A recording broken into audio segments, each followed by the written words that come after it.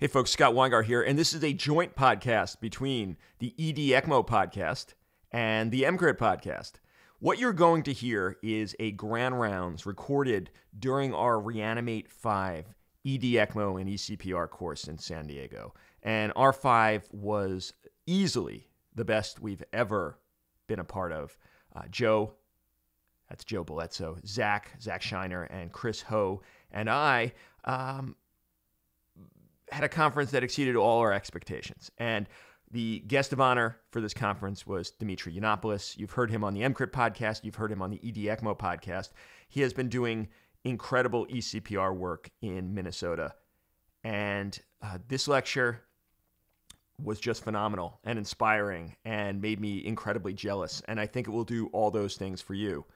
The reason we are broadcasting it on both the EMCrit podcast and the ED ECMO podcast is because we are using it to announce ticket sales for Reanimate 6 in San Diego, January 31st to February 1st, 2019. These tickets sell out exceedingly quickly, so you want to get on it now. What happens is everyone waits until the last month, and then they're super surprised when when we sold out of like the 2 tickets remaining by that point. So if you want in, you should buy now. So here's the site, reanimateconference.com. And with that, let's get right to it. Welcome to ED ECMO. Welcome to ED ECMO. Welcome. This is ED ECMO. Good afternoon, and thank you for having me here. It's a pleasure to be and an honor. I have some disclosures to make before I talk about all these things. I do have grants from the National Institute of Health, and I also received the charitable donations from the Helmsley Charitable Trust. So just want to make sure that you understand my opinions do not reflect the opinions of the institutions that have funded me. I have to say that, and we're good to go. Okay, so I'm going to start talking a little bit about, everybody knows about cardiac arrest. It's a big issue in the country and all the advanced societies where people live long enough and they have coronary artery disease to die from it. So I will focus on refractory VF arrest mainly because I think for about 70 years we've been trying to do the same thing and hope for different results. You have seen a lot of studies that they come and go, they are negative. And in my opinion, the major reason for that is that no one has ever addressed the primary root cause of the coronary artery disease. And it's only until recent that technologies have been advanced so much that can be used to save people even very late into this cardiac arrest continuum. So we started, I'm not going to talk about resuscitated patients, but we know from resuscitated VF patients that a lot of coronary artery disease does exist in the VF population, both from people that died and went to the morgue and they found I had a lot of blocked arteries, and also a lot of people that they have come to the cath labs in different pockets in the world, and we did diagnostic angiograms. And so the question is why some of these people, the same age, the same characteristics, can have pulses back with a couple of shocks, and some of them never get pulses back. And what is it, the fundamental difference between them? So I have hypothesized over the last 7 years, before I start having the program I'll share with you, that these people have so much coronary artery disease that no matter how good your CPR is and how much effectiveness your shocks have, you will never be able to restart the heart. Because CPR will not be able to produce enough blood flow to re-energize the heart with ATP. So I'll start to give credit to the Australian guys and colleagues of ours, that Stab and Bernard, that basically they took a few patients, about 11 patients that they had out of the hospital cardiac arrest, and they tested the hypothesis, if they do have refractory VF, how about we put them on ECLS, ECMO, get them to the cath lab to identify coronary artery disease if it's present or not, fix it if we can, hypothermia, and hopefully they can survive. So you can see here they took 11 patients. Some of them had ROSC. As any early transport, you will find some people have pulses before you put them on ECMO, but it's the intention. So you have about 5 out of 11 survive. It's a small cohort, but it was, I think, one of the first. At the same time, before that was published, we started to organize ours. So people started thinking along these lines in parallel. In the United States, it's much more complicated, as you know, because of issues of mortality, cath lab mortality, a lot of administration, and very large difficulty organize pre-hospital care to be smoothly transferred into the in-hospital arena. So the 2015 guidelines basically says that obviously there were no randomized trials, and if you do have the capability to provide somebody with ECLS, you should consider it as an option in viable patient.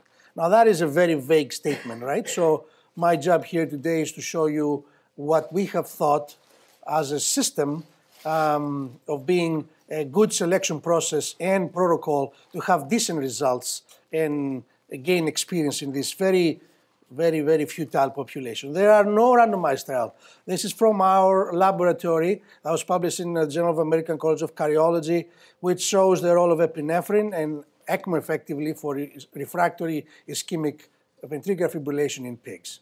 And, there are a lot of things that you cannot really do and get ideas in patients, right? It's impossible, actually. So this is a very clean model simulating exactly our protocol I'll show you, but it shows what is the effect of ECMO. So this is an LAD occlusion. There you can see a little piggy there, balloon, and then they have a heart attack. This is the most common reason that people fall down and have VF arrest, as I'll show you. Both our group and the French group in Paris showed the same results for coronary artery disease prevalence in this population.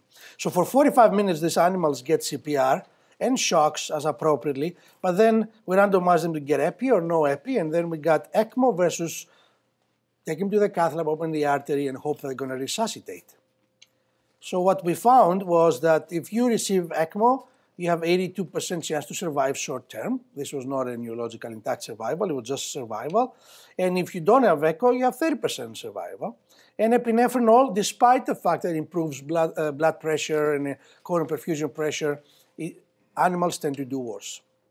So what is the importance of having animal experimentation when it comes down to making decisions in critically ill situations? First of all, it gives you an idea of what is really critical, what is really needed. So this is our model, so you can understand that is very, very useful. This is a patient's angiogram with an ostial LAD occlusion because of a heart attack. And this is an animal that this is LAD. Obviously, they're flipped because they're quadrupeds, but effectively, we block the artery right there. So this angiogram and this angiogram have exactly the same large area of ischemia, and they respond very, very similarly. But before I start talking about ECMOs and cannulations, I want to make sure that my message is very clear, and all my efforts have focused on that as well. Resuscitation for cardiac arrest is a system approach. Just because you have a cannula and an ECMO and you know how to put cannula, you don't have a program. And the reason I'm saying that is the delivery of the patients to you and their quality of perfusion before arriving to any center is the most important critical determinant of their survival. So this is two different CPR studies. So this is standard CPR in animals, and you see over time of CPR up to 60 minutes of CPR, and then what you see is lactic acid building up. Within 30 minutes, your lactic acid has gone above 10, and 45 minutes above 14, and many animals up to 20. Okay? So if you have a better quality CPR, and I'm not going to explain exactly what is this, it doesn't really matter, it's a better quality CPR to generate more blood flow during that period of time. This is an experimental CPR method that we'll be testing in people the next 2 years. It's called sodium nitrite enhanced CPR. So instead of epi, we give sodium nitrite and a couple of mechanical means. And you can see the lactic acid never rises above 8. But then we can survive 7 animals, resuscitate them fully, versus only 1 in the control group. So blood flow before arrival truly matters. So you have to work together with your EMS to have a protocol that is fast delivery of care and also very good quality of CPR. So why am I stuck with VF? And whenever you start a program, it's very hard. You want to do the right thing, but you also, this is a very expensive technology. A lot of resources go into it for from manpower, financial resources, and just the craziness of running to do something so quickly.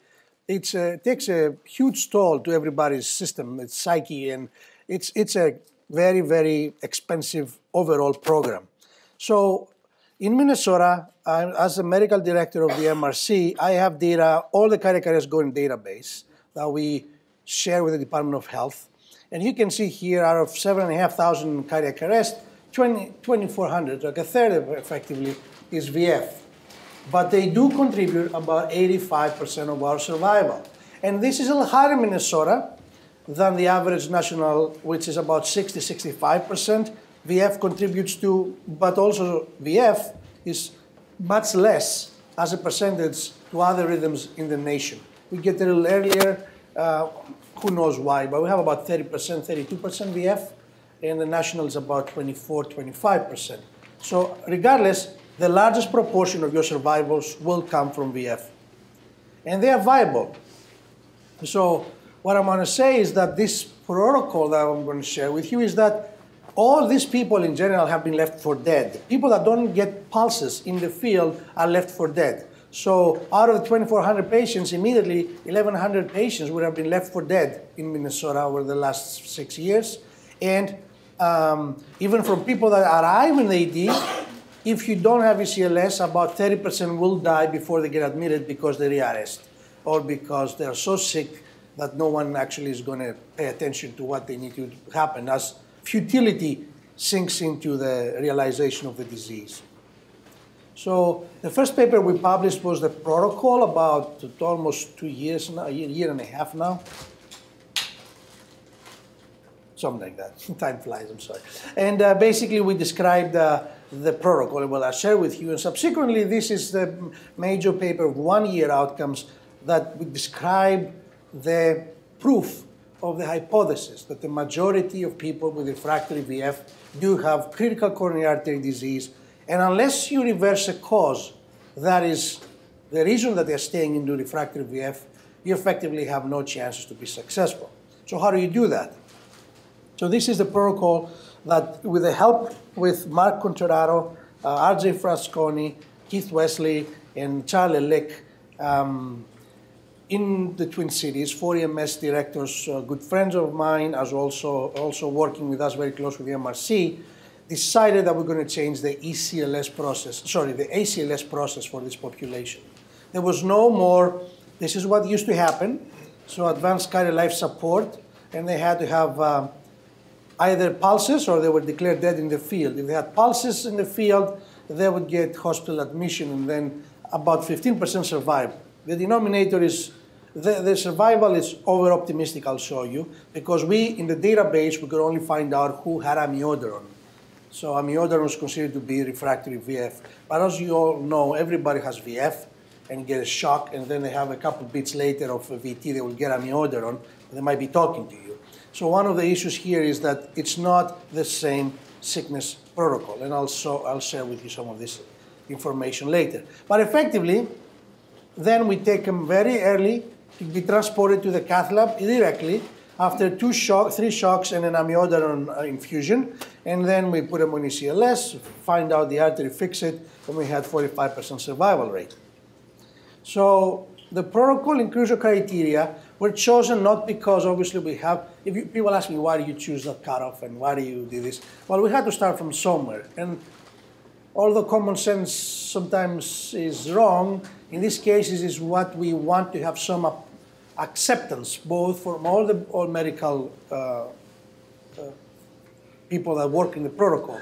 So administrators, nurses, cath lab people, EMS, everybody had to feel that there is some rationale behind these choices, which I think, if you look at the early transport criteria, everybody who's 18 to 75 was moved. If you don't know the age, kind of how old they look.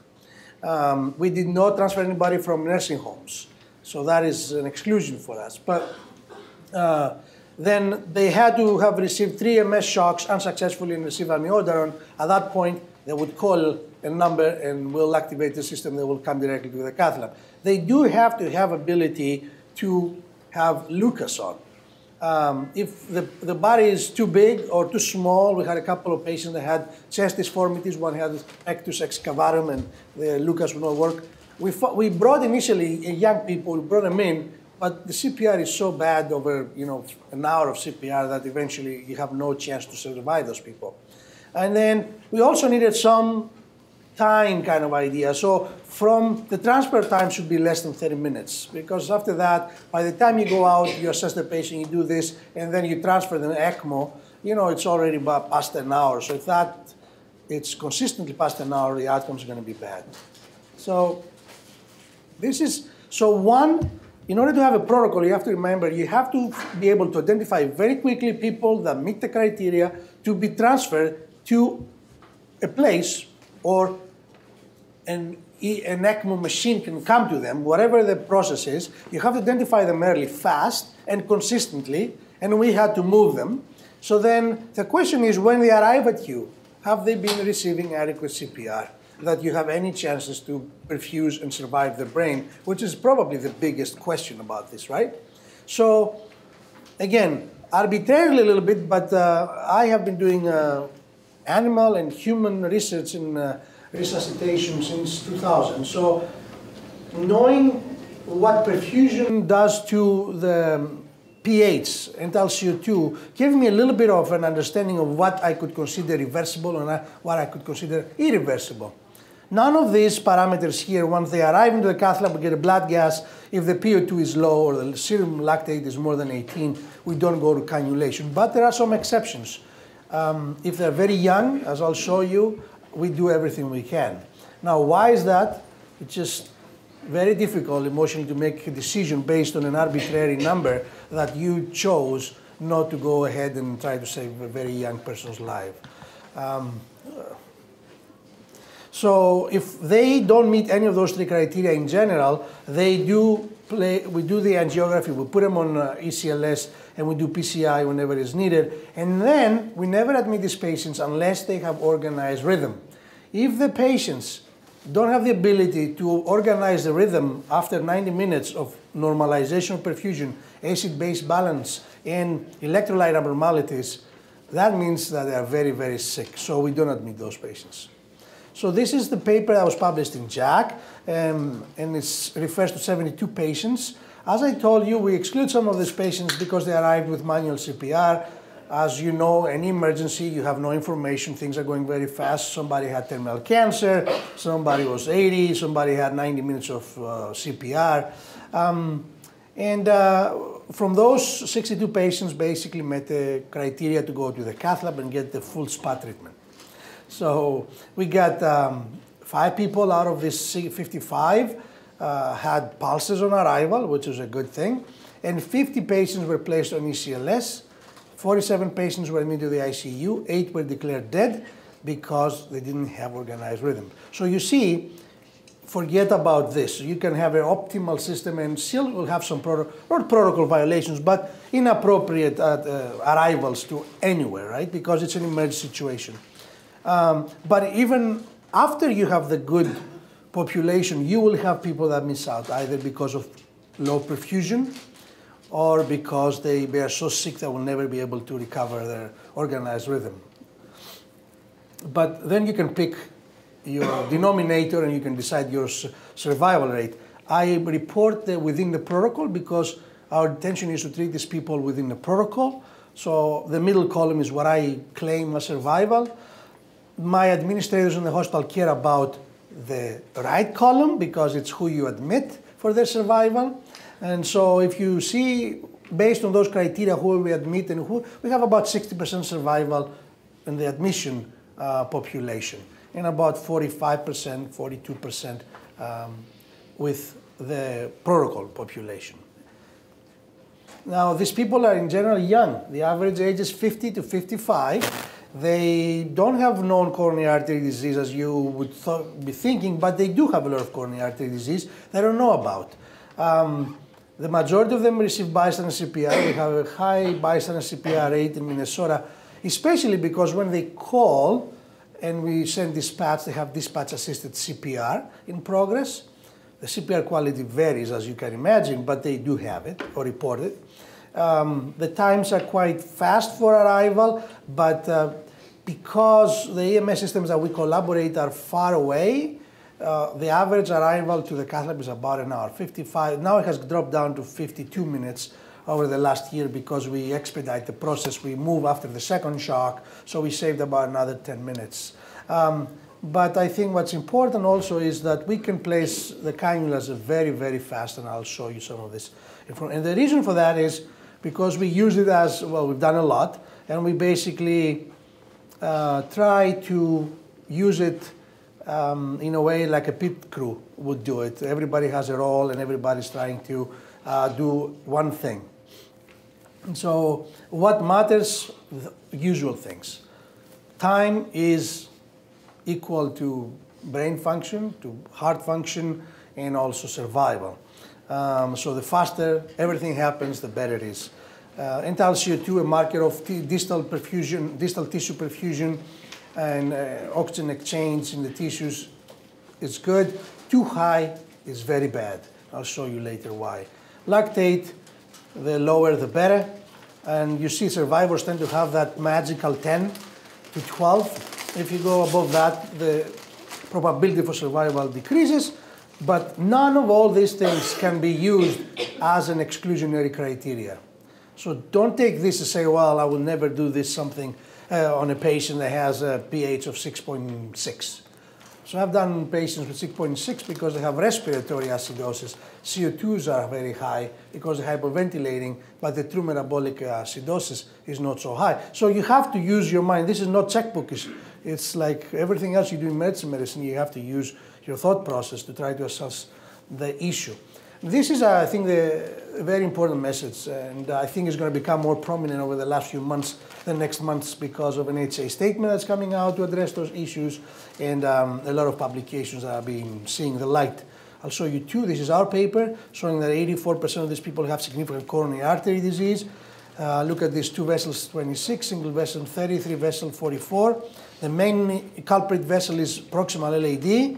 Left circumflex and RCA about half, and 9% of them had prior bypass, 33% had chronic total occlusions, meaning chronic obstructions of coronary artery disease that there is no blood flow, zero blood flow down the vessel for a long period of time, and there is acute thrombotic lesions in 65% of these patients. And the syntax score for the surgeons, I don't have a surgeon here, and the cardiologist is high, moderate to severe. You would, most of these people, if they had an angiogram and they had angina, they would go for bypass surgery. That has been corroborated by our French colleagues recently, by Lionel, who's probably here, right? Tomorrow or something, yeah? Later this evening. Yeah, so they publish exactly the same thing. 30% have 1 vessel, about 25% have 2 vessels, and about 15 3 vessels. And what they found, LAD, again, it's the same, 80 to 80. Yeah, 80% LAD, and the same, about 30 to 40% circumflex left and right. So as you see, this is not just Minnesota data, it's also French data. Maybe we eat the same kind of food. I doubt it. But but that's the way it is. So this is not any more disputable. I mean, anybody can say whatever they want, but unless they have data to disprove us, they can argue with themselves at this point. And the reason for that is this is not cherry-picked patients. Every single patient goes to the cath lab. I didn't choose who's going to go to the cath lab. They all went to the cath lab. So that is very powerful because you have a population. It's very well defined what it is. The F, age group, done. And then you take them to the angiogram, okay? What do they require? You see here. The majority of them get ECLS and they get some balloon pumps and coronary stents, so we can talk about that if you want further. But the difference between the two protocols is if you take all the population, the historical control, and then the new population in JACC, we published in JACC, you see that in order to move to the hospital, you have to have pulses. We did not need to have pulses, so only 8% of our people had pulses on arrival, but we admitted almost 80% of them because we didn't need pulses to be admitted. We had ECLS. And obviously here in the other method, the standard of care, which is performed in the whole country, effectively you have this drop because some more people die here in AD, and then some more people die into the hospital, and then basically you end up with 26 people out of 170. And here we admit more, some of them drop, and then we have 26 out of 62. So the difference is we don't let all these people in the field as dead, and that leads to the increase, and I'll show you. So in the community, and this is some data from other investigators, if you haven't had pulses within half an hour, you're done. All your survivors are basically collected within 30 minutes. In the best case scenario, if you arrest in front of paramedics, and this is from the ROC investigators database, 100,000 patients, the probability of survival with time, with VF, is great. If I drop down here, you better save me with a shock, right? And I probably have 90% chance to survive this. But as time goes by, in front of official people that know what they're doing, your chance for survival within half an hour is below 15%, and within 40 minutes is like 8. And that is the best case scenario. This is from Japan. 500,000 cardiac arrests reported in resuscitation. The probability of survival with VF, if you're less than 75, with duration of CPR. But this is not 60. This is single digits. Okay, so I would say different system, different population, but the reason I'm showing this is because I want to see how quickly the probability of survival decreases over time. Within half an hour, they go to like undetectable. I don't know who survives. Okay? And this is what happens in the nation. When EMS arrives, it's time 0. So people that receive CPR upon EMS arrival and the duration of CPR over time. This is VF. So if your paramedics on average arrive 7 to 10 minutes post 911 call. In Minnesota is about that, 7 minutes. So whatever you see here is plus 7 minutes from 911 call. Within 30 minutes here, you are less than 15, and within 30 minutes, you're less than 10. Now, this is where our protocol comes in. On average, we receive patients after 50 minutes, and that's why our survival is about 40%. But we do have a scatter of times with earlier and later arrivals. And this is our current survival mode. If you arrive within 35 to 40 minutes from 911 call, your probability for survival with our current protocol is about 80%. And if you arrive after an hour, it drops below, and obviously it doesn't plateau here, it keeps on going to 0. Okay? So there is some credit to be given to our friends, colleagues, that they realize that time is muscle. They have very different problems to solve, and I have my scientific debate about if that's the best way, but I think the best way to do this is a way that fits your system, that you have a lifeline at 30 minutes. If you have failed to resuscitate with half an hour and you meet some criteria, you need to have a lifeline. That lifeline exists currently, but you cannot implement it alone. You need to have a system that can do it. So this is within our own system, the effect of 911 call to ECLS on survival. So if no one comes with less than 30 minutes, right? So 30 to 40 minutes and 40 to 50 minutes, look at this. And then it reverses. Blue is good, survivors. Red is deaths, and green is brain deaths. As time goes by, after 40 to 50, 60 minutes, you see the very nice distribution, right? This is like textbook distribution. And then the problem is, as time increases to put ECMO, you have more deaths and more neurological injury. But that's what happens in the cath lab. The cath lab becomes a trauma bay, and effectively that is counterintuitive to every interventional cardiologist in the country. The reason for that is we are very meticulous, very clean, and we are very afraid of anything that can happen, although truly, and actually in the hospital, cath labs are now considered to be part of the ORs, so we cannot wear specific hats and this and that. It's kind of insane. I've been doing this for 20 years, and I really don't know if I've seen a single infection because of an angiogram, okay? But that's one of the bigger hurdles that you're going to have to consider if that were to happen with them. Okay, but no matter what, everybody's waiting. They know what they're doing. There is an ultrasound, and I'll show you, and then within 2 to 3 minutes from door to needle, this has been achieved. And this is a little video that I will play to you. Okay, we don't need to have, all right, doesn't matter. You can, oh, I don't know, oh, there you go. So the reason I'm stopping so I can explain what we're doing here. But effectively here, the patient came in, 3 minutes later, we're ready to perk. We use ultrasound, we have the fluoro machine available, the Lucas is going on. The patient, there is a valve here, it's called the inspiratory threshold device, a rescue valve, and then it's connected.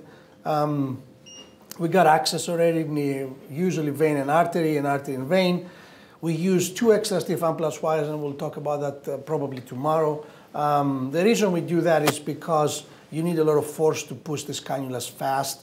And I always nick the skin with this little blade, and I blunt dissect with my finger. There is 2 needles. You don't want to be looking for needles in that. 2 needles, 2 wires ready to go, one next to the other. It's simplified. The tech knows exactly what to do. We open the cannulas.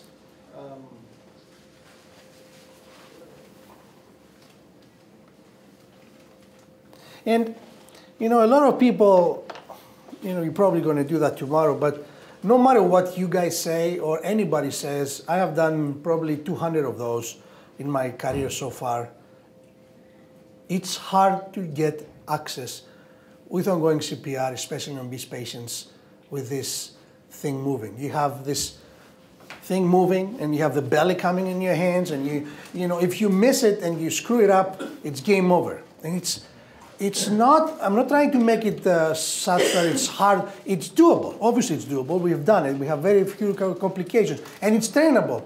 But you should not poo-poo it as being something really, okay, anyone can do it. No, anyone cannot do it. And you need continuous training for this and experience. And you either do it in simulation labs but what I have been arguing for the last year or so, which I'll show you later what we're trying to do, is that an expert team needs to be available to do it. Like even if you're interventional cardiologist, we had 6 when I started the program. I was the only one doing it, and now there are 3 of us doing it after they've done 100 of them with me. It's not something that you just, I did interventional cardiology fellowship, I can do this. Because it's not the case.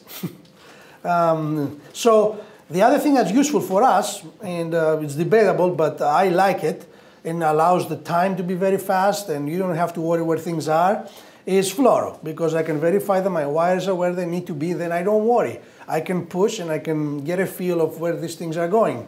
So at this point, also I always put in the venous cannula because the vein is below the artery. And I found initially, at the beginning, when I put the arterial cannulas first, I had a hard time putting sometime the venous, just because the big cannula was sitting in front and squeezing the vein underneath. And so I always now go with the venous cannula first. I don't know if it's scientifically proven that's better, but it's my personal opinion. So after this point, you see, it's quite stable. We are at 4 minutes, and we are cutting, and the circuit is always primed. The other thing that we found, you see this little pair of scissors that sucks? We had to buy scissors because those regular cath lab scissors do not cut. If your life depends on it, you're dead. So we had to buy scissors for the cath lab to do just that job. So you find all these little things that you assume things would work, but they actually don't work, and you have to fix them. So we are on ECMO, so So that is the other part that a lot of, when we train, people have a hard time. It's for interventional cardiologists are used to finesse and not force. That brute force of putting these tubes together, it's very uncomfortable. They don't know if they're doing something wrong, and then many times when you put this in, as you already know, you have all these bubbles in that moment that is created and causes a lot of trouble. So there is, we can talk about another time more specific how we do this, but then this is 4 minutes and, so 5 minutes and the patient is on ECMO, okay? So this is not, yeah, and the reason I'm nodding here is because my colleague Bob Newmar never believed that we can do this. You say you're exaggerating what you can do, and he was visiting for another project and this happened and he came and took video. I never had a video before to prove him wrong, so he did it for himself. All right, so these are some cases. The reason we use ECLS is because it's a very stable situation. This is a patient that had spontaneous LAD dissection. You can see the LAD dissection here. She was driving, she had a car accident, she basically tried to be resuscitated. She came to the hospital. We didn't have ECMO that day. All our 10 machines were taken, and so I just did it with ongoing CPR. As you can see here, this is a thread. She received about 52 shocks and none of them brought him back. Once we opened the artery up, 1 shock, she came back and she is good to go. This is another patient that came, he's fibrillating, he is on ECMO. And there is a big thing missing here, as you'll see later. This is the LAD, this is the circumflex artery, and this is what was missing. Look how big this LAD is. It goes all the way down, keeps on going, comes around all the way to the inferior wall. So that LAD perfused probably about 40% of the myocardium. You can do epis, amios, jump up and down, pray to whichever God you want. This heart is not coming back, okay? So this is a very bad sign. When a heart looks like this is long parasternal view. And you see the aortic valve here. We have an impella. We don't do that anymore, but at the beginning I thought it might be a good idea in this case. But what you see here is the septum. The septum is about 4 centimeters wide, which tells you that this heart is basically so contracted, ischemic contraction we call it, hypercalcemic, that it's pretty much dead. And in this, let me see, this is the short axis view. There is no cavity. So it's all muscle that has a cramp, like your muscles cramp, which is very painful when you exercise on your calves, right? And this is what we are afraid of, is brain edema or ischemic anoxic injury, which this is basically, gray, white matter cannot be distinguished with each other. It's like a mush, right? And that leads to this, which is nuclear scan evidence of brain death because there's no update of radio tracer in the brain. You see a lot of blood flow going to the nose and the mouth, but nothing in the brain. That is, you don't want to see that, but I'm not going to show you all the good stuff because we are actually traumatized by the bad stuff. And I can tell you there's a lot of people that are alive because of this program now. There will not be, but there's also a lot of people that we missed, and every single one of them, especially the younger ones, has taken a piece of us, right? So this is a 53-year-old woman that has no normal coronary. So that happens too. You don't find a cause. In general, if you don't find a cause that's readily reversible, that's a bad sign. Young women with no coronary artery disease tend to do the worst, and I do not know why, but that's the way it is. I mean, it makes sense. There must be a reason that a young woman has cardiac arrest, refractory cardiac arrest, and does poorly, right? There's something fundamentally wrong that most of the time we don't know about. So this is a 44-year-old patient with refractory VF and 53 minutes of CPR before ECMO initiation. And so, I don't know what's happening. Something is happening. Let's see.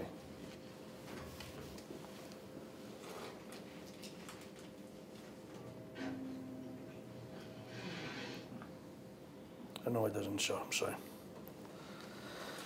So this is another case. So just to be clear, what time are we okay? Yeah. Okay, so the repercussions of having expertise in resuscitation can be transformational in a healthcare system. So this is a colleague of mine who treated a patient with a heart attack in a different hospital. She went in and she had aorobifemoral bypass.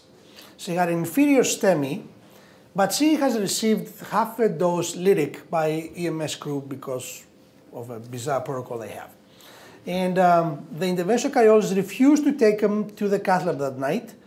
And the next day she deteriorated. She had pulmonary edema, bradycardia, and my good friend and colleague, who was the first author on one of our papers, took her to the cath lab in a different hospital. And she finds out she has an RCA STEMI. She tries to open it up, and the artery blows up, and there is coronary perforation. Coronary perforation leads to tamponade. He puts a balloon up, but then she has massive RV infarct, acute deterioration, PA arrest, and they're doing PA arrest resuscitation, puts a drain in, and still PA. He calls me on my cell phone. I was going into the movies with my son. And says, I need ECMO. I said, okay, but do you have an ECMO machine? He says, no, we don't. Well, I said, how old is this lady? 60, and this and that. And pH is okay, and LCO2 is okay. And when we give epi, the right ventricle squeezes, and we can have some pulse, but then that's not sustainable, goes away into PA again. So basically, we activate the VF protocol. This was a witness patient. We knew what the blood gases are. We knew what the problem was. So she gets on Lucas, gets into an ambulance with going CPR, transferred to my hospital, put her on ECMO, and that's what she has now, okay? So this is an ostial RCA disease, and you can see here that the artery has clotted. So there is a clot. But this is a nice cannula. At this point, her blood pressure is normalized. We control all the blood gases and lactic acid and all these things. And I'm able to wire that clotted artery, perforated artery, and it's beyond the point. The point is that I was stented everything, and she had an inferior right heart that was functional again. And 1 month later, her EF is normal. I don't know if it can play. I think it can play. Okay. So are there any cardiologists here? Okay. Most of ours go this way, right? And this is the inferior part, right? I don't know that. I'm going to hear somebody else. Okay. You're a cardiologist, you should know that's an echo, right? Okay. So, but effectively what I'm showing you is that the heart, the injury of the heart is reversible, and I'll make sure. But that's what we're afraid of. So this lady, 1 month later, still is unresponsive. So you'd say you're very happy right now, right? I was very happy. We did something good. But this lady is unresponsive. And that most of your cardiologists are going to say, where's the evidence these people will survive, right? Correct. So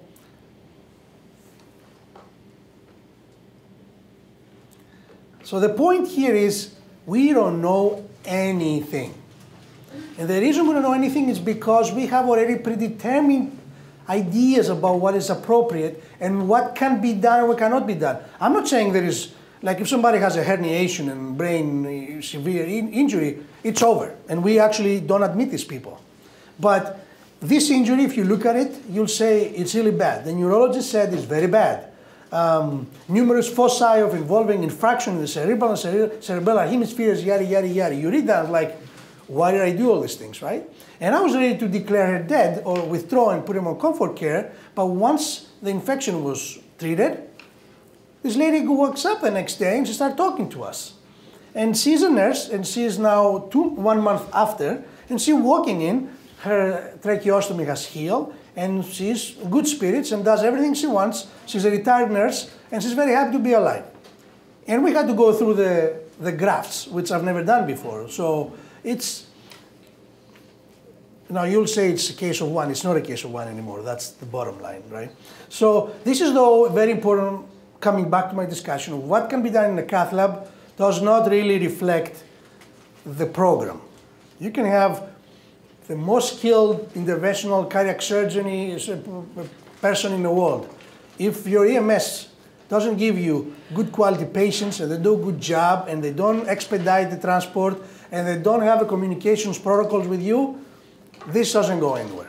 So this is a patient with blood gases on arrival. It says arterial. PCO2 of 103 and PO2 of 28. Anybody can tell me what that signifies? Acidosis and hypoxemia. This is effectively not ventilating. It's asphyxial blood gases. You know why this is the case? Because a lot of those patients don't get endotracheal intubation. You'll see now endotracheal intubation is not any better than supraglottic airway device JAMA paper, right? And then you think about those things. All these JAMA paper patients, what did they receive for that duration of CPR? Nothing. Their survival rate was 4%. What will make better 4% survival rate? Nothing.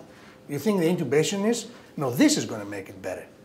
But that tells you that this population who receives continuous CPR for 60 minutes and you back ventilate during a compression, who do you think is going to win, the machine or your hand? The air does not go in. So effectively you're ventilating either the gut or comes out. Intubation helps in these cases, and also what helps is changing the continuous compressions to 30-2 when you start transporting somebody. Why? Because you have dedicated time to perform ventilations, and the reason we need circulation, back to the basics of medical school, is because we need oxygen to reach the tissues. Circulation alone after 40 minutes of CPR without oxygen doesn't do anything. Actually, probably does more harm. Okay, enough of the blubbering, but okay. It's a sensitive issue because it's very hard to making people understand that we need oxygenation. So, and then all this is great, but then what happens after we put them on ECMO? These people are very sick. And if you want to do something like this, and I say that all the time, you need to train. You need to create a program that a few people take care of them to get the experience and what it needs for these people to survive. ECMO is a small part of all this, okay? They have severe brain injury, they have myocardial dysfunction, ischemic perfusion injury, and persistent precipitating pathology. They have a lot of complications, traumatic, iatrogenic, bleeding, infections, and this is what you expect. The reason we were successful with our survival, and now I changed all the ideas, is a question.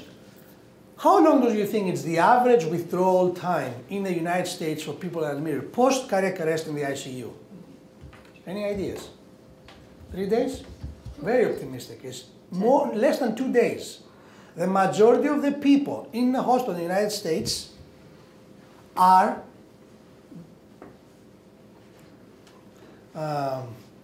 see that little thing down there? Okay. So that is important to understand. Less than 2 days. They don't take the time to allow them to survive. So ECMO cannulation, less than 5 days. Decannulation. These people are on ECMO support for 4 days. Not alone, not unlike the respiratory. If you're ICU guys here or you do ICU rotations, respiratory ECMOs can be like a month, right? But these are not the case. Then ICU transfer, meaning they are moved out of the ICU. On average, about 10 to 12 days. These are long stays. They have a lot of disease. And following commands. It can take up to 2 weeks, and the majority, 22 days. All right? So that doesn't say that I know what the limit is, and we cannot do things to expedite that. But that's the state of the art of post-resuscitation care. Most of the people in the United States will be done here.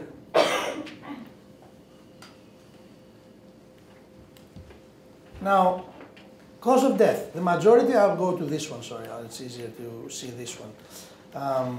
This. Majority of brain death happens early on when there is herniation, and then there is brain death subsequently. And the probability of survival, as you see here, decreases within 20 days. So if you start waking up within the first few days, you are very good. And within the first 5 days, we see the majority of the patients. If you are able to wake up at day 3 or 4, that is a good thing. You are definitely going to survive. But if the patient, every day that passes, after 2 weeks, the probability of waking up is small. Anoxic brain injury is important. Brain death is very common. The first head CT is a critical part of all this. So after the ECMO, they go through the CAT scan, go head, abdomen, and pelvis. We look for bleeding, very common, spleen lacerations, liver lacerations, a lot of thoracic pathology with hemopericardium, pneumothoraces, mediastinal bleeding for the cardiologists and surgeons because of the traumatic nature of CPR for that long. If you do have seizures the next 48 hours, especially if you have status epilepticus, that's a very bad prognosis. These are not new, this is already known, but it's post-arrest myocardial dysfunction. The first 2 days, 3 days, heart doesn't exist. Even if you're able to get, after 15 minutes, somebody's pulses back, you admit in the ICU, I can guarantee you within 4 hours, residents, when you have residents, fellows, when you have fellows, colleagues, when you have colleagues, will be calling you and asking you why this patient has epi, vaso, norepinephrine, dopamine, and you basically baptize them in inotropes and hopefully they survive. They don't. Once you get to that spiral, they're dead. There's no way you can recover from that. And we know that. People that have brain death, and that means that they have suffered more long-term ischemic insult, they tend to have much higher use of vasoactive medications. And the blood flow runs much higher compared to people that do very well. Cardiac recovery, that's what I was telling you about. Within 2 days, the F is less than 20%, and then recovers almost to normal within 2 weeks, despite that horrible coronary artery disease that was present. That's the remarkable thing. So they can imagine the majority of these people were walking, doing regular activities, they never complain to their spouses or friends, and they drop dead. They go back to where they were. The heart goes back to where it was. It's a muscle, it's going to recover. Lactic acid, as I told you, clearance of lactic acid has been described also by Mike Donino and in Boston with a trial that if you don't clear lactic acid, you tend to do bad. Liver function, not a lot of differences. Renal function, if you have renal dysfunction or you're on dialysis before, obviously it's very bad. Few people,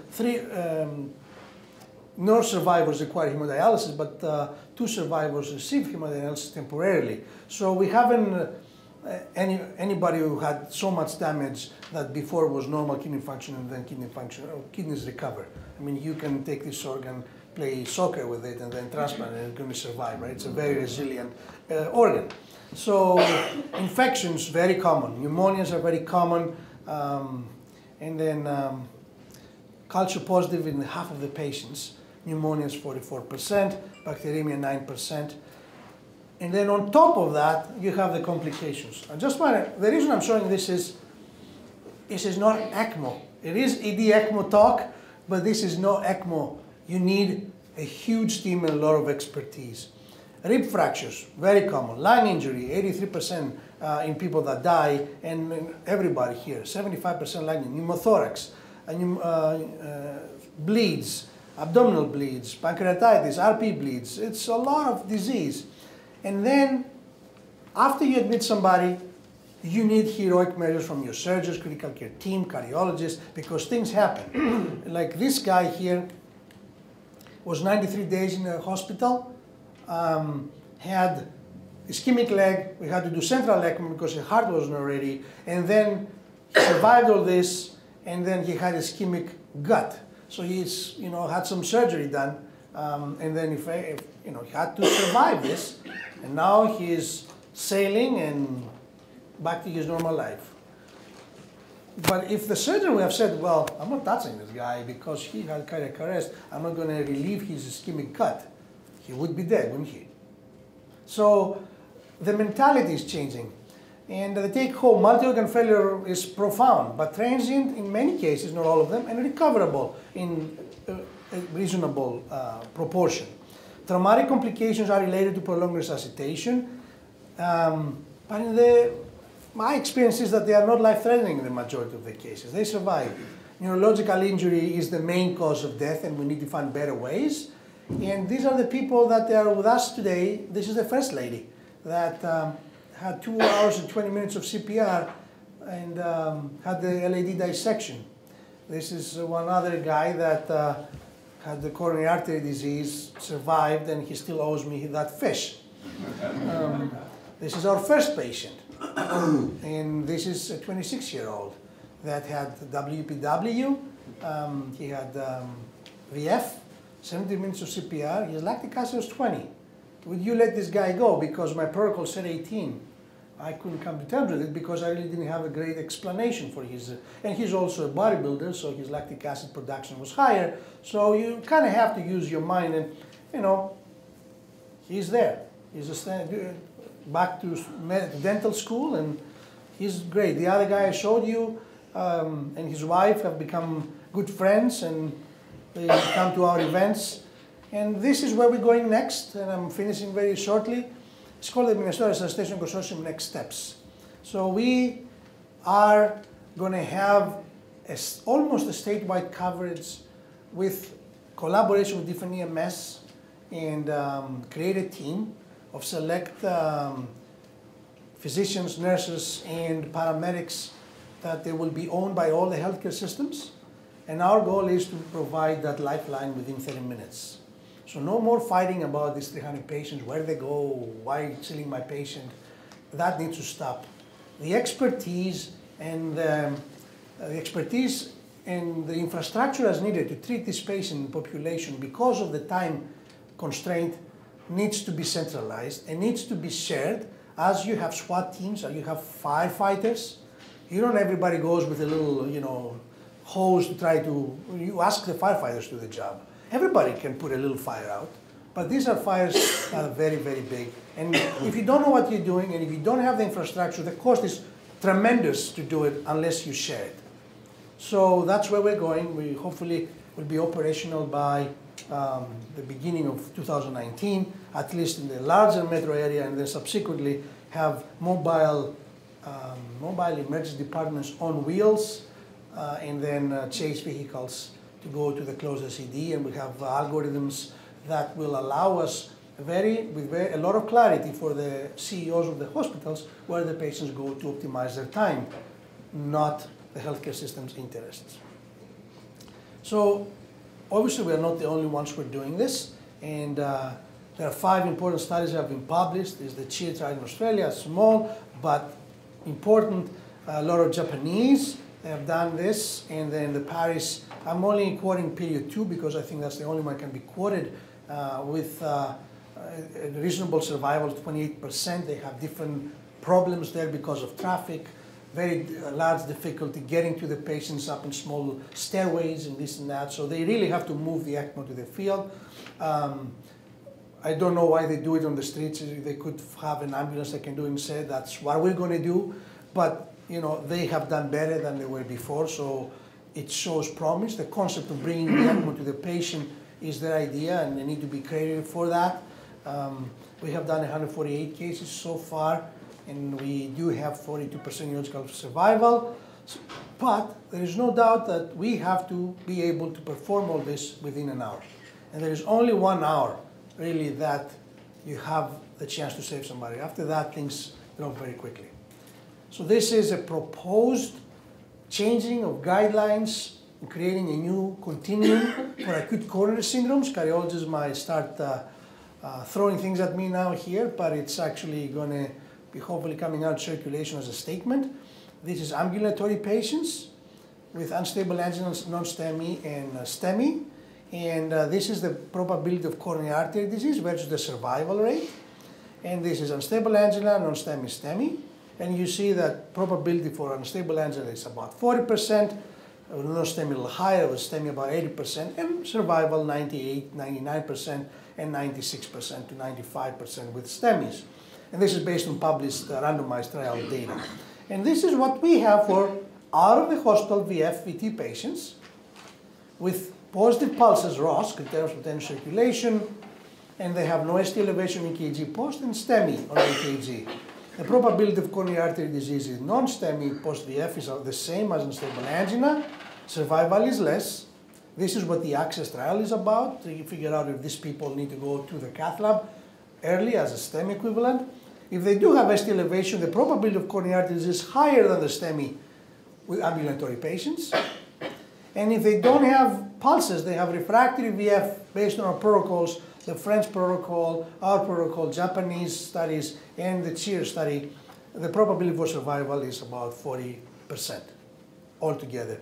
But the probability of coronary artery disease is about 85%. And if you don't have that, you're below 10% chance to survive. So ECPR programs are far superior so far. And we, this summer, will start the AREST trial, which is only going to address the issue, do you need ECMO to go to the cath lab or you need pulses to go to the cath lab? We're waiting from NIH, and it's going to be done in 2 years. It's small. It's 180 patients. Questions? Yes? How do you modify your antiplatelet therapy after angioplasty in the patients who've had prolonged mechanical CPR? We don't. We give the same dual antiplatelet therapy that we give for our STEMIs. And we just, if they have traumatic issues, we decrease the ACT and we run higher flows on the ECMO. So the dual antiplatelet therapy, we don't use Plavix because it's not absorbed in these situations. We use Brilinta. And if patients don't have NG tube immediately, we can give Cangrelor IV, which is very expensive. We don't prefer it, but we use it if we cannot give down Brilinta. There's aspirin, Brilinta on board, and heparin. By heparin, we give the ACT to about 180 to 200. And if they have bleeding complication, we drop to 160. And we try to go a little higher flows. It looks as though you gave so much data. It was an excellent talk. Thank you very much. It looks like you focused on out-of-hospital arrests, pretty much. How does your in-hospital arrest data compare with your out-of-hospital arrests? I don't have in-hospital cardiac arrest data. I don't have very few people in VF in the hospital. Okay. So I don't take people non-VF into the cath lab. Okay. That's unusual because I think that there's, we've done this for 30 years and we have a lot of in-hospital experience. I also noted that if I saw it correctly, that your mean age was in the high 50s? Yes. So this is a very selected population opposed to our average in-hospital patient is 80, and so it's a different group. Could I ask some? It's not first of all, just you make a statement. It's not a highly selected population. This is the population that arrests out of the hospital. No, the average age is 62, but because we cut off at 75, the mean comes lower because we don't take the 80s. Right. So it's not a selected population. Is age defined like cardiogenic shock, right?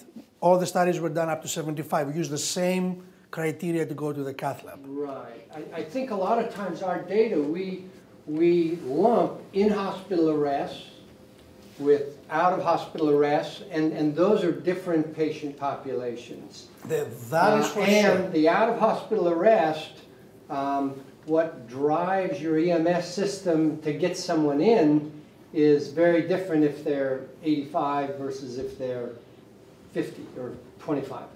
No, that is protocolized, so there is no individualization of those protocols, right? Yeah. Could I ask just some functional things? Yes. How do you do your distal perfusion on your arterial limb side? Yes, I can show you this. So I mean, what's your preference? Yes, I think usually a picture is worth 1,000 words, right? I can show you what I use. I do not. People used to use regular sheaths for coronary angiography and put them distally. We found out that we spend a lot of hours with patients on the floor trying to deal with kinked sheaths and clots and distal. So I use a 9 French dual lumen MAC sheath. And the reason we do that is because we use the one sheath for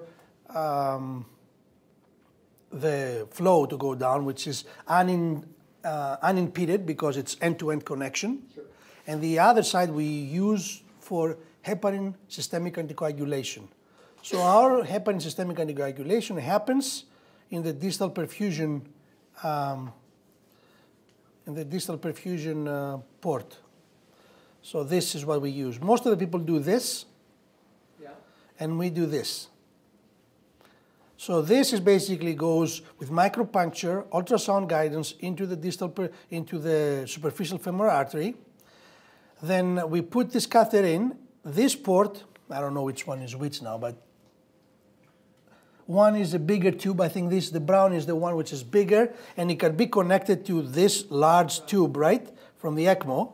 Instead of going through this stopcock, it goes directly end-to-end connection here, and you have very good flow. So flow is good, and then through the side port, we use drip of heparinized saline. All of your heparin for the patient goes through your antegrade SFA. Do you do any retrograde DP or PT perfusion? No. Well, I have only seen one patient that had the distal peripheral vascular disease that was so severe that we needed to do something like that, and we did with the vascular surgeons, yes. You can percutaneously access that with that 8 wire-wound arrow, and it's a wonderful job, and it saves your surgeon from having to go down and dig out that distal SFA with a counter-incision. My next question is, how do you decompress the left ventricle during support? I don't. In someone you never do? Never have. You had 75% incidence of pulmonary dysfunction, and you don't think that a high LA and LV EDP contributes to that? There is no EDP on ECMO. There is no flow through the ECMO. That's not true. No, you get bronchial flow, and we see it all the time. Pulmonary edema with very high wedge pressures in a heart that's not ejecting. Well, I can tell you my experience. I've done 145 cases. I have put 120 ECMOs post-cardiac arrest. I haven't seen a single patient having requirement for LV dysfunction. So we never decompress. If there is AI, the patient is dead. You cannot put him on ECMO, right? So that is something that we've seen in the case of PEA where the valve was open. These are not chronic disease patients. Even with people that we have found out afterwards, which a small proportion, they had LV function less than 30%. These people came off on ECMO day 3 or 4 or 5, and they were back up to where they were EF. So, you know, is it possible that we won't be able to decannulate somebody because of that? I hear all the time, and I call that my personal experience does not support any of that statements. We don't share that experience because we've had many patients with florid pulmonary edema in a barely contractile heart with wedge pressures of 30. And we needed to balloon septostomy or drain the pulmonary artery. In your case, though, so you're a cardiologist, right? I'm a cardiac surgeon. Surgeon, okay. Cardiac surgeons have a very different feel about this technology because they use it for hearts that actually work. Yeah. For us, there is no EF. The RV is dead for 2 days. There is no pulsatility. And actually, if you we cannot even do pulmonary angiogram on ECMO in these patients because there is no flow through the pulmonary artery.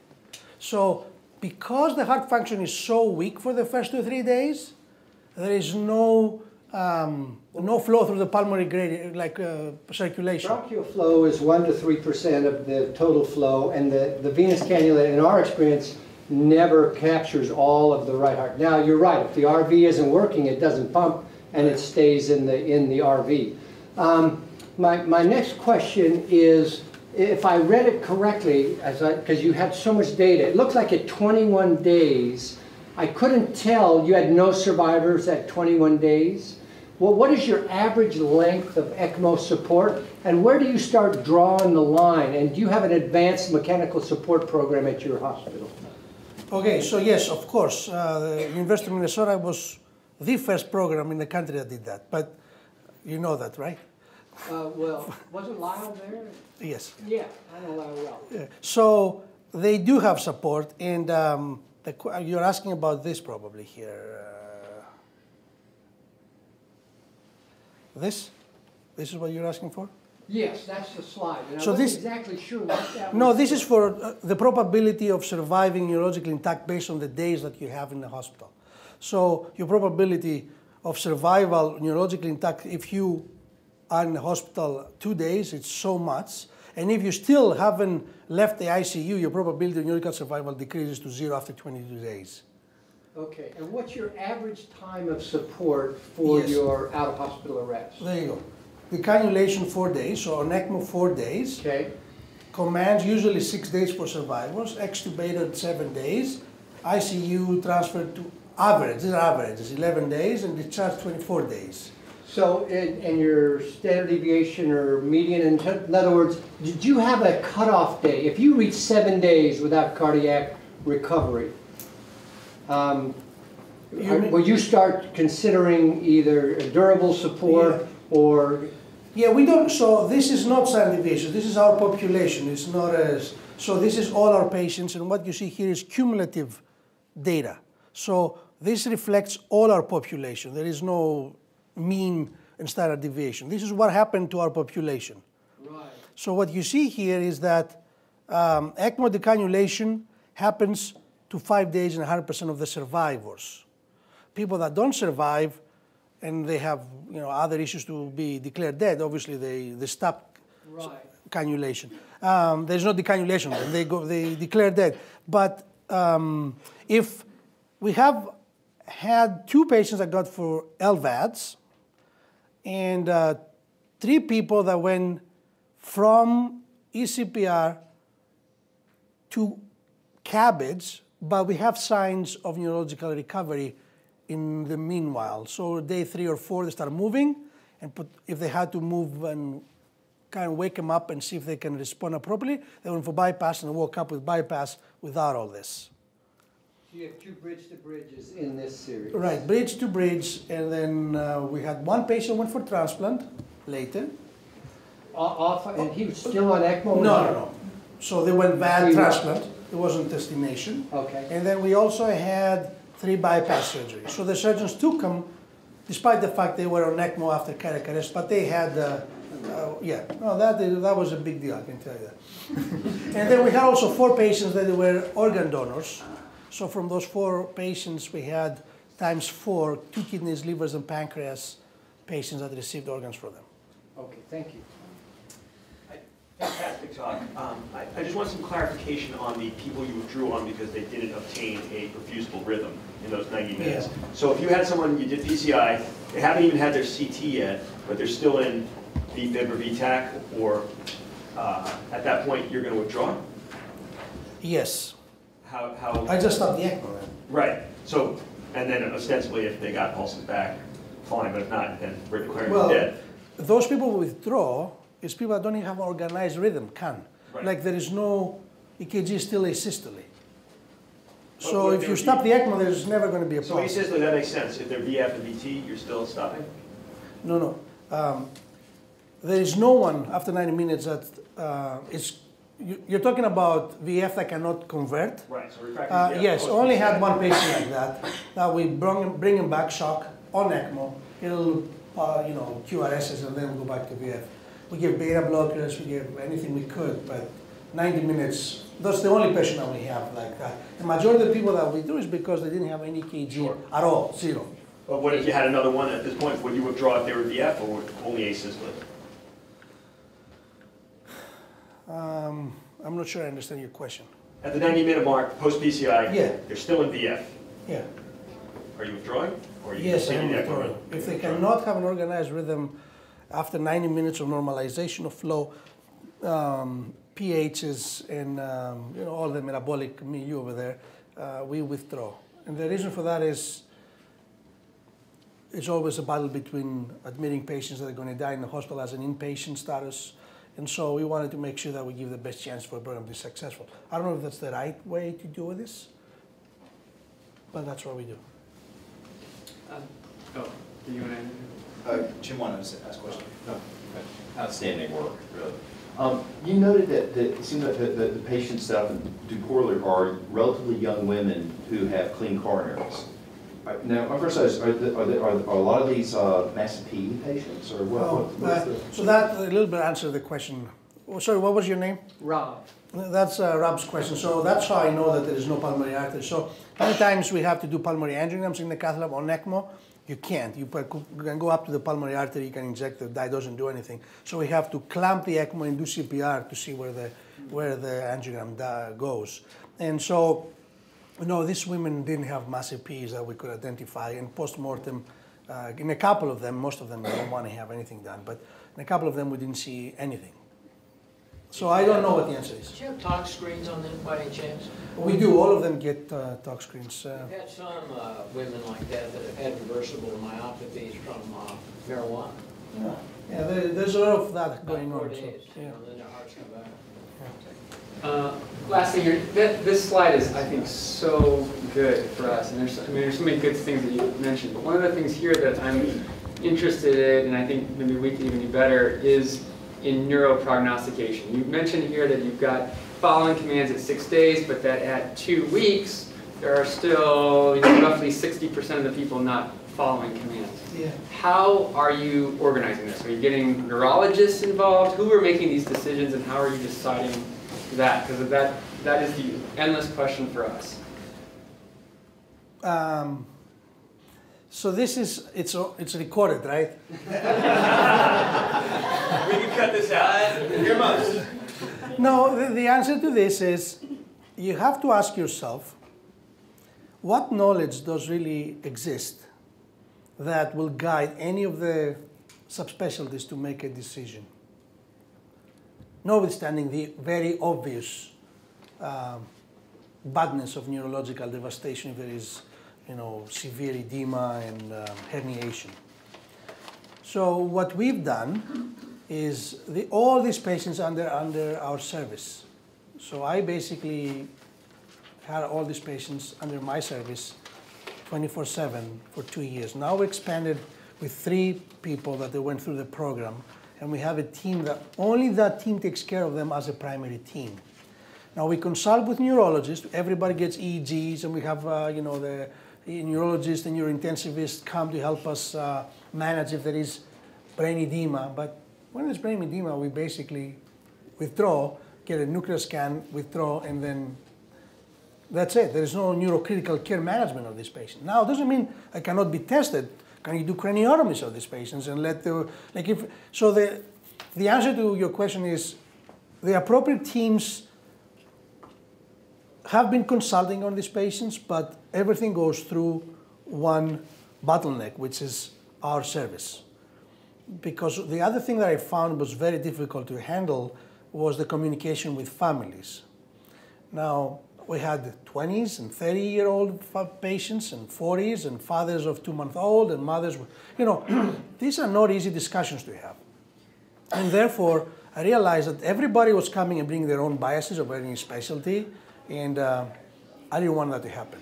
I know it sounds a little bizarre, but that's the way it is, because I would have an assistant professor in nephrology go in and say, I don't know why you guys even want to do dialysis. This is a dead patient to the family. And I should never do that again, I can guarantee you. But the reality is that's what you have to deal if anybody can have this communication and say those things to the families. And so over time, when you build a program like this, in any, neurocritical care developed because there was a need for it. Cardiac care developed because there was a need of it. It actually came because of the MIs, and then when cardiac surgery came in, they needed dedicated expertise for this. I don't see why you expect generalists to take care of this population, which is so specific and so highly diseased. Burn units became, because of that, to do specific disease. And people develop expertise to treat these patients. It's the same situation here. Nothing different, nothing less, and nothing more. Okay, well, hey. Thank you.